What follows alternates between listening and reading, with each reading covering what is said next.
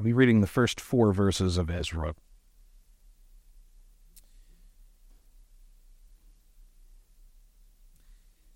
In the first year of Cyrus, king of Persia, that the word of the Lord by the mouth of Jeremiah might be fulfilled, the Lord stirred up the spirit of Cyrus, king of Persia, so that he made a proclamation throughout all his kingdom and also put it in writing. Thus says Cyrus, king of Persia, the Lord, the God of heaven, has given me all the kingdoms of the earth, and he has charged me to build him a house at Jerusalem, which is in Judah. Whoever is among you of all his people, may his God be with him, and let him go up to Jerusalem, which is in Judah, and rebuild the house of the Lord, the God of Israel. He is the God who is in Jerusalem. And let each survivor, in whatever place he sojourns, be assisted by the men of his place, with silver and gold, with goods and with beasts, besides freewill offerings for the house of God that is in Jerusalem. Let's pray that prayer, we pray. Lord, may the words of my mouth and the meditations of our hearts be acceptable in your sight, O Lord, our strength and our Redeemer. Amen. Well, happy Mother's Day, all. You know what you and I have in common? We all have mothers. It's a stupid joke my Uncle John used to tell me. How many of you, when you were young, ever wandered away from mom and got lost at some point? Okay. I've probably told the story before. I won't exhaust those details. We lost one of my children, who I won't name, 3 times in the Tampa Zoo one summer. Not once, not twice, but thrice. We're lucky they let us take her home at the final occasion. Security was involved. They were asking if everything was okay and all kinds of things. It was interesting. Anyway, but if any of you have ever been lost, you may have remembered at some point your mother probably telling you that what you should do is retrace your steps. That's what mothers tell us. Go backward until you get unlost, right? I've not always found that particularly helpful advice, because if I could remember my steps well enough to retrace them, I probably wouldn't be lost in the first place. But the principle is, I think, sound enough. If you are lost or in a bad place, the sensible thing would be to look back, see how you got here, and then do the exact opposite, if you can. Now, of course, that's not always feasible. If you fall into a pit, you can't fall back out of it, right? Sometimes you can't go back the way you came. As Willy Wonka said of his factory, you can't get out backwards, you have to go forward to go back. But retracing, I'm just saying, it makes sense. Because even if you can't go backwards, it does give a sense of direction, and it also, you learn from your mistakes, hopefully, right? Now, I like to think probably of anybody in my house, I have a pretty good sense of direction. Unlike others in my house that I won't name either. But so I don't get lost very often. But it's okay if you go on if you kind of get lost almost intentionally. If you go on a little detour and it's a scenic little drive, right? And the weather's beautiful like it is today, and you're not in much of a hurry, that's fine.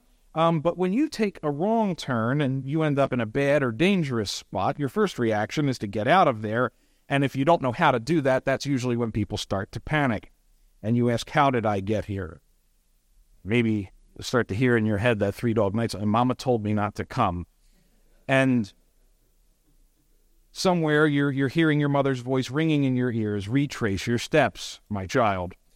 And again, you can't always go back the way you came, but it's certainly helpful to figure out how you got here. And that's sound advice no matter what kind of trouble you're in. So you can't go forward by going back, but looking back makes sense as a first step. And those who don't know history, as they say, are doomed to repeat it. I think there was Santayana that said that, but the Old Testament seems to agree. And that's kind of where we're going to start today, because Israel is in a bad spot. They're kind of lost, and they need to start by retracing their steps a bit. Last week, we wrapped up what turned out to be a 12-sermon series in Jonah.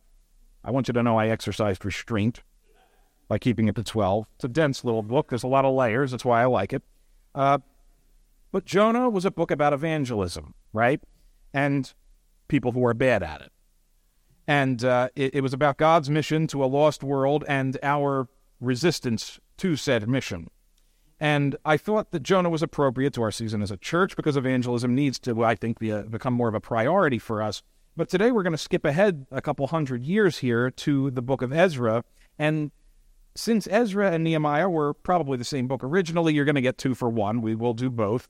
I've considered doing other books in between because it seems like some of these stories happened sort of concurrently, but we'll get to that later. But the only proper place to start is with Ezra. And why Ezra? Well, what could be better than Ezra? That's a bad pun for alt rock fans out there. I'm sorry, Joe. No, Ezra and Nehemiah are about restoration. It's about rebuilding. It's about moving. It's about changes and the challenges that come with them. It's about God's faithfulness in hard times and over the course of many years. And the core meaning of the books is that God does not abandon his people. He remembers his promises and he restores them. And this is fitting, again, for our season as a church because I think we need restoration. We need to be rebuilt, this not just in the sense of a new building, although that's part of it, but spiritually as well, I think. We need restoration. But restoration, while it's a wonderful thing, it's not always easy, and God doesn't always restore things in the way we hoped or to the shape we were expecting, right? He may not even restore things to their original glory, or at least certainly not to our eyes. And of course, his definition of glory is not the same of ours. That's why that happens. But we as a church are in some ways in a rebuilding season, and we could sure use some restoration right about now. You all could say amen if you like. But maybe it starts with retracing our steps. This story, Ezra's story that he's going to tell, it begins in a time when God's people had virtually nothing. They were lost in many respects. Many things about their religion had faded. It was in danger of becoming extinct if they were there long enough. The Jews themselves, they're still alive. They're doing okay in a worldly sense, but much of their religious practice had ended with the destruction of Jerusalem, naturally. So they're living in a strange land. They have no clear national identity. They have no government. They have no homeland. And as an institution, they're like essentially they're a dead letter. And as a people, they're scattered and quickly becoming part of the new landscape. Many had simply blended into their new surroundings, and more than a few by now would have considered themselves to be Babylonian at this point. And it should be a familiar theme and thought for us as Americans, because, this exile lasted ultimately 70 years. That's a long enough time to build a new identity over the generations, because old world traditions start to fade. That's true. That's obvious, especially in our American context. My father's family emigrated to the United States, the Italian side of the family here. That was about 100 years ago. The Italian heritage is still something we're proud of, but the fact is my very Irish wife speaks more Italian than I do. My Italian identity is an American Italian identity. It's rooted in South Philly. And even that is a stretch because I've never lived in South Philly. I've never had to park on a regular basis on those streets. So I don't have any street cred down there or anything, unless I borrow it indirectly from my father. My Swedish mother has more street cred down there because she lived there when they first got married. But in other words, all I'm saying is it's like it's a joke to call myself Italian, especially when we have someone like Patrizia in the audience here. Like, I don't know, how can I pull that off? And it's a perennial question. How do you preserve the old ways, your old world identity, when you're living in a new world? And I think every immigrant community wrestles with this question because eventually that identity starts to get lost and it sort of morphs and changes and the new culture starts to rub off on your kids, right? And the point is that Ezra opens up in this time when God's people are at a low point. It's not even a crisis point anymore. I wouldn't call it that because the crisis had kind of already happened. It's just they're lost and they're displaced. They're shattered. It's like Humpty Dumpty. How do you put the pieces back together again? The days of the kingdom, that's a distant memory. It's like a rumor. It's like something old men in rocking chairs were talking about at this point, along with the weather. But that's not something that's like current, right? The younger generations would be forgetting these things. The worship of God is becoming a footnote of history. And you reflect on that, and I think it's not a far cry from, in some ways, where we find ourselves in America, in our current culture today, is it? Church attendance in America is dwindling. It has been for years. We are increasingly no longer identifying as any particular religion. The fastest growing religious group, if you want to call it that, is the nones, people who refuse to identify as anything. And today, more than half of the Lehigh Valley falls into that camp. My understanding is that we are one of the least religious regions in Pennsylvania. And there's a generational divide within those numbers. The church-going are getting older. Studies say that about a third of all churchgoers in America are now senior citizens. Not to mention the average age of pastors in America is now 57. I like to think I'm pulling that number down a bit, and it's still at 57, you know. So the American church and the Western church, more broadly, we might say, is at a low ebb in a lot of respects. We can feel like we're lost, and we could use a rebuild. We could use restoration. And even for those of us who remain committed to Christ and His church, who show up on a regular basis, we have to live with a sort of daily struggle of being surrounded by a culture that has little to no interest and sometimes straight-up hostility to what we're doing. And it provides many temptations for us as well. All of us are tempted in countless subtle and not-so-subtle ways to imitate the culture that's around us. And I would say that they rub off on us a heck of a lot more than we rub off on them. And many of us wonder how we ended up in this place. How did the culture get this bad?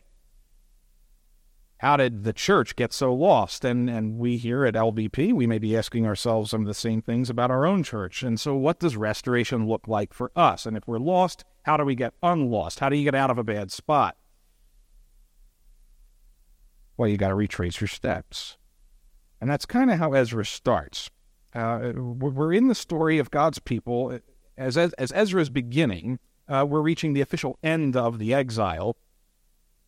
Many of you are aware of the exile, the Babylonian exile. It's a pivotal point in the history of Israel, God's people. It's a major low point, in fact, one of the great heartbreaks of their history. Now, they had been enslaved in Egypt 1,500 years before all this, but when they were there, the Israelites had no basis for comparison. They hadn't had their own nation. It's kind of hard to miss what you've never had. The Babylonian exile was so horrible because they knew what they had lost. They had had a nation. They had had their freedom. They had had kings and warriors and an identity. They had God's very presence in the temple, and they had lost all of that. The Babylonian exile wasn't just a bad or embarrassing defeat. It really represented God's withdrawing His hand of protection from them. And the author of Ezra, probably Ezra himself, wants to look back. He wants us to retrace our steps and remember how we got here. Like, why are we in Babylon to begin with? What went wrong? And he wants his readers to remember their identity in that way. And why do I say that? Because what I just read doesn't seem to reflect it. But Ezra does something interesting here that you're not going to notice unless we turn back a page. And I'll ask you to do that, to go back to the end of 2 Chronicles. Most of the first 3 verses of Ezra are lifted almost verbatim from the end of 2 Chronicles. I'll admit I don't read 2 Chronicles often enough that I noticed this independently. Somebody had to point it out for me that was more intelligent somewhere online. But it's one of those things that stands out once you read it because, you know, enough so to the point that scholars for many years speculated that Ezra must have also written the Chronicles. Most historians don't think so anymore, but in any case, Ezra writes his introduction in such a way that his contemporary Jewish readers would absolutely make that connection because it ends in the same, or begins in the same way that the other book ends. And they would know that Ezra is intentionally picking up where the chronicler leaves off. He's setting this up as essentially a sequel.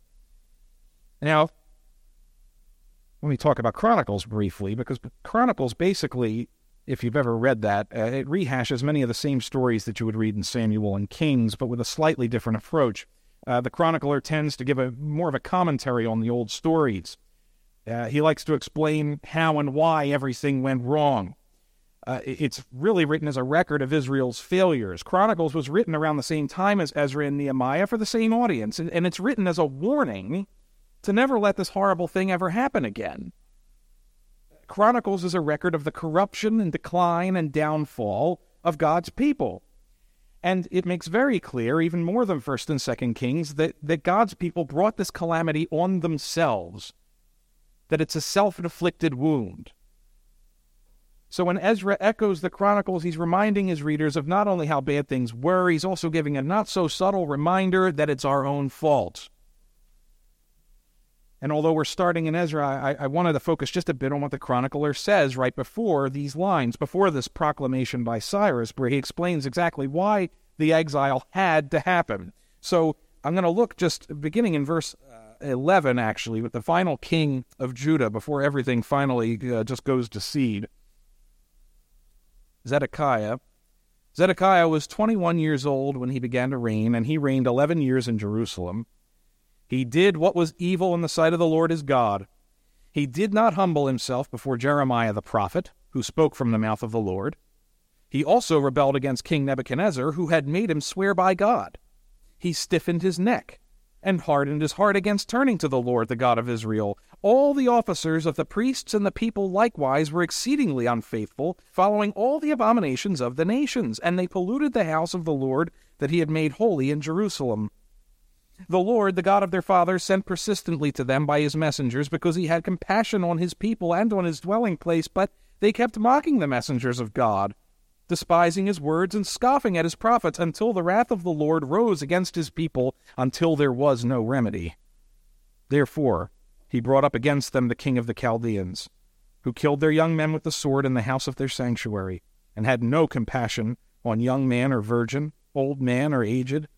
He gave them all into his hand, and all the vessels of the house of God, great and small, and the treasures of the house of the Lord, and the treasures of the king and of his princes, all these he brought to Babylon, and they burned the house of God, and broke down the wall of Jerusalem, and burned all its palaces with fire, and destroyed all its precious vessels. He took into exile in Babylon those who had escaped from the sword, and they became servants to him and to his sons, until the establishment of the kingdom of Persia, to fulfill the word of the Lord by the mouth of Jeremiah, until the land had enjoyed its Sabbaths. All the days that it lay desolate it kept Sabbath, to fulfill 70 years. Why did the exile have to happen, according to the chronicler? Why was it inevitable that they needed to suffer this humiliation for 70 years? He gives a bunch of reasons here, right? But please observe that the blame is not directed at Israel's enemies, but to Israel itself, and not just the leadership, but everyone. The chronicler blames the exile on stiff necks, hard hearts, a lack of humility, a refusal to listen to God's messengers. He accuses them of unfaithfulness, breaking their vows, even vows to unbelievers, imitating the sins of the world around them. He says they polluted God's house, and perhaps most of all, they showed a contempt for God's word. He says they mocked his messengers, scoffed at the prophets, and they despised the words themselves. And in their stubbornness, they refused to repent. They would not approach God. And yet God was patient. And he sent messenger after messenger. But in the end, you have these terrible words in verse 16 that there was no remedy left. In other words, the easy medicine was no longer an option. They had chosen the way of pain. Could there be a more terrifying picture of God's wrath on this earth? Wrath without remedy. And it's funny, in the midst of all that, there's one pleasant word, one time where joy gets mentioned. The chronicler says it about the land. He says in verse 21 that the land enjoyed its Sabbaths for 70 years. It finally got some rest from all the wickedness of God's people. That's an incredible statement. The very earth groaning under the weight of the sins of God's people, and it was relieved when they were defeated and slaughtered and dragged away to Babylon. This was truly a dark time in history, and Ezra knows that it was completely deserved. The exile is not a question of political and military failure. It was about sin. Sin leads to exile. It's that simple. And again, I start thinking about this in relation to where the American church finds itself. The church on the whole, we know, is shrinking throughout the Western world. It's a little less true of the PCA and other Bible-believing denominations, but it's definitely a reflection, I think, that the church as an institution somewhere has gone awry. Something's wrong with the church. And I suspect it's a sin issue. And a church that is not faithful is not worth preserving. The Babylonian exile teaches us that God holds a special grudge against the sins of his people. He finds it especially insulting when people take his name in vain. They bear that label, but they don't live for him. It's what Paul talks about in 1 Corinthians 5 when he talks about not judging outsiders, but to purge instead the evil person from among you. Focus on the church. That's where he's concerned. And if God is willing to send his people into Babylon for 70 years to learn a few hard lessons, I don't think we can comfort ourselves that he would never do such a thing to the American church.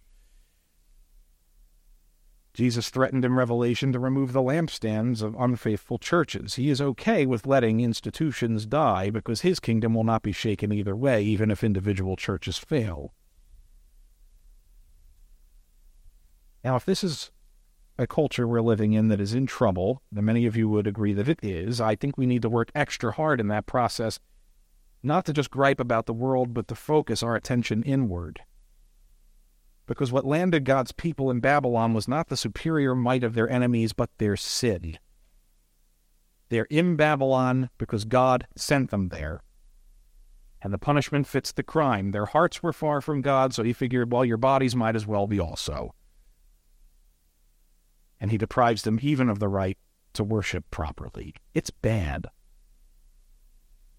And something else jumped out at me late in the week about this Chronicles passage that's even further insulting, because the chronicler refers to the Babylonians as the Chaldeans. And yes, the ancient Chaldean Empire, it is part of the Babylonian Empire. It was much smaller. But that's not what they're calling themselves at this point in history. It's using an archaic name. It's like calling Turkey today Asia Minor. Like, why would the chronicler word it that way? And it struck me in a new way. I think it's because Abraham was a Chaldean. Like, before there was any such a thing as Israel, there was a Chaldean named Abram. And what made Abram special is only that God had called him out. He was called out of Ur of the Chaldees. He's special because God says he's special, not because of anything he had done. And that's what makes it so uniquely insulting that God's people would be sent back to where you came from. It's a sign of rejection, like tossing back a fish that's too small. Nobody wants to get sent back to wherever they came from. That's just not a very encouraging thing to tell anybody. Go back to where you came from. It's like that line in Princess Bride. What does Vizzini say to Fezzik? You want to go back to where you were unemployed in Greenland? It's just like, yeah, that's not encouraging.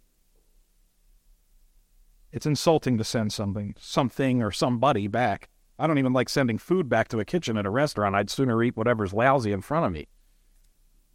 We were out with Earl and Mary Ellen a couple months ago down at Fegley's, and they served me a beer. It was the worst beer I've ever tasted. It was disgusting, and I drank that thing because I refused to go through the embarrassment of sending it back. God has no such reservations. He sends Israel back to where they came from. But even then, he doesn't abandon his people. Hard times, up to and including the exile itself, they are not a sign that God is absent. Difficult seasons don't mean God is ignoring you. Quite to the contrary, he might be just trying to get your attention. And I think that's true for us as individuals, and it's also true for us as a church. Now, we here at LVP, we're talking about moving. We're praying for restoration. We're doing that in part because we've been in a difficult season. I don't need to tell all of you that. We've had a lot of loss in the last couple of months of various kinds, and most of it not natural. right before all that, we as a session, we went away back in the fall. We brought back a new vision and mission statement back in October. But you quickly discover, saying so doesn't make it so. Like presenting a new vision and living it out aren't the same thing. Restoration, rebuilding, means work. And it takes time. And it doesn't happen overnight. And we're going to see that clearly as we go through Ezra and Nehemiah. And you also learn that restoration means changes. We're going to see that in these books too. Rebuilding can't mean business as usual. It means a new vigilance, a new way of doing things. And you can't rebuild if you're in maintenance mode. There's nothing to maintain. And there's wisdom in looking back and retracing our steps so we can avoid repeating mistakes. I have done enough home projects, Jason can relate, that I have had to do because I didn't learn from mistakes. I repeat my mistakes, I'm not exactly Bob Vila. I'm much more like Tim Allen in Home Improvement. I was trying to explain that show to my kids earlier this week. One of the things that's charming about Tim Allen in that show is that he never seems to learn anything, right? And everything he does in his own house, in his garage, on his show, was unnecessarily dangerous. And I remember there's one episode where, the one son breaks his arm or something like that, and so they go to the ER, and everyone in the building knows Tim on a first-name basis, and he's getting high fives, and someone brings him a mug of coffee, and it's got his name on it, and, this kind of thing, This is a sign of someone who does not retrace his steps very well. He doesn't learn from history. He is set on repeating his mistakes.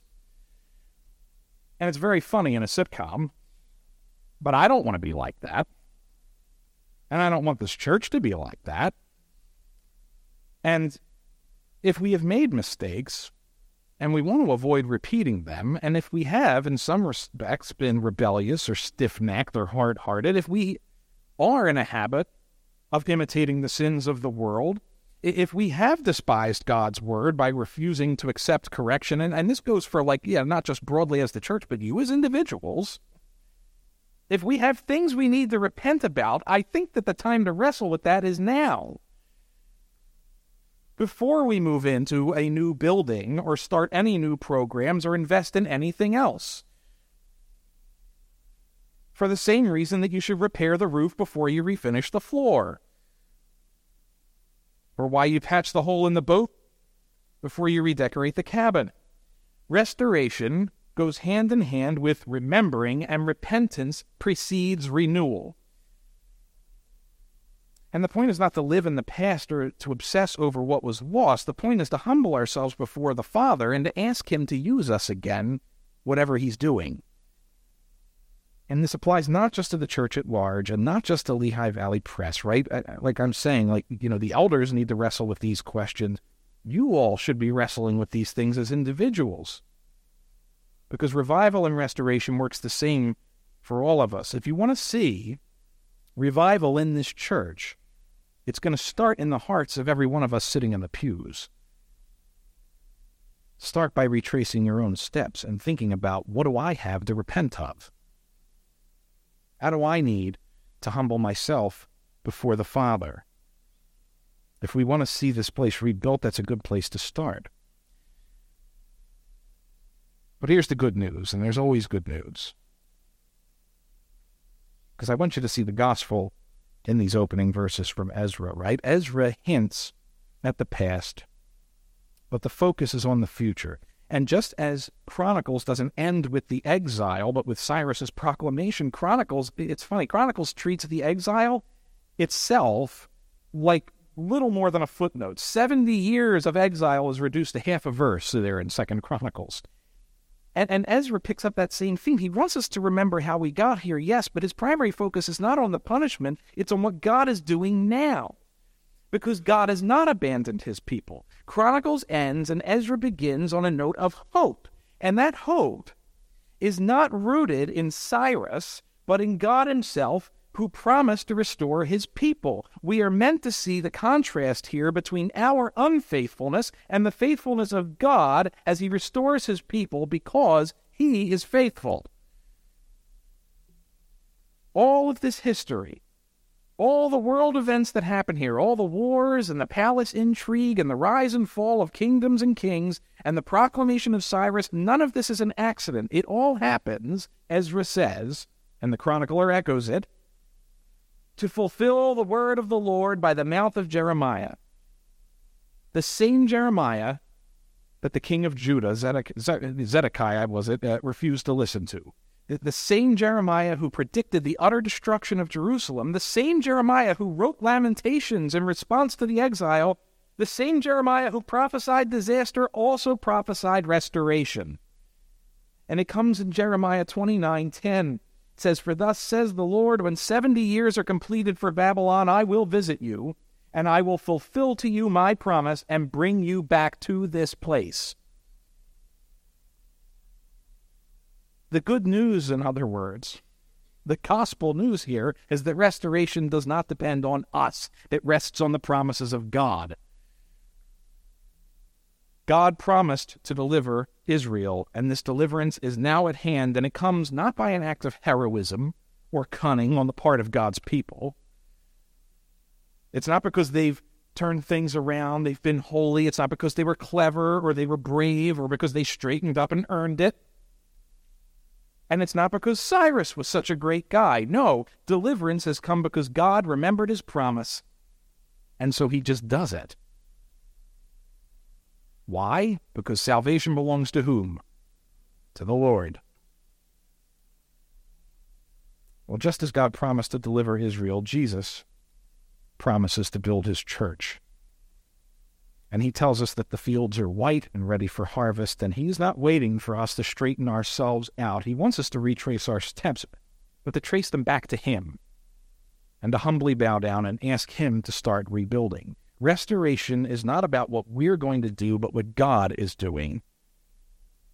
That's the story of Scripture. It is about God and what he is doing forever and always. He restores Israel. He brings them home. He gives them what they need to rebuild Jerusalem and the temple, not just to heal their wounded national pride, but so that a few hundred years after, he could send his son to minister in that very city, because Jesus would be very familiar with Ezra's temple.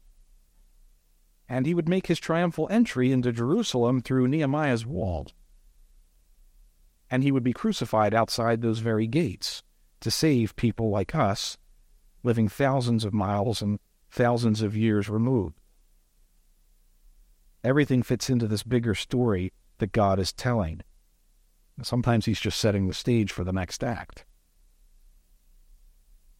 So this is not the end of Israel's troubles, but it's the beginning of more glorious things than they could have imagined. So, beloved, I would just say that God has bigger plans than we realize, and he will keep his promises, and it is wise for us to retrace our steps and to think about these things, but the point isn't to recover the glory days, but to see what God will do next, and to tell him we want to be a part of it. Willy Wonka was right. We can't get out backwards. We got to go forward to go back. So let's humble ourselves. Let's do that as a church. Let's do that as individuals. And as we humble ourselves, he will lift us up, because that's what he does. Let's pray.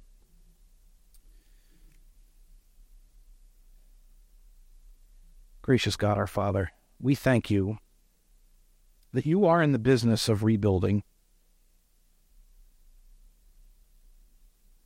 Lord, you restore your people. It's what you do.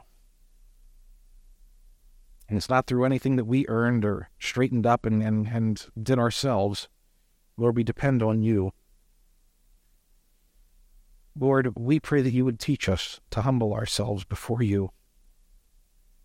Lord, may we bow the knee before you so that you don't force us to.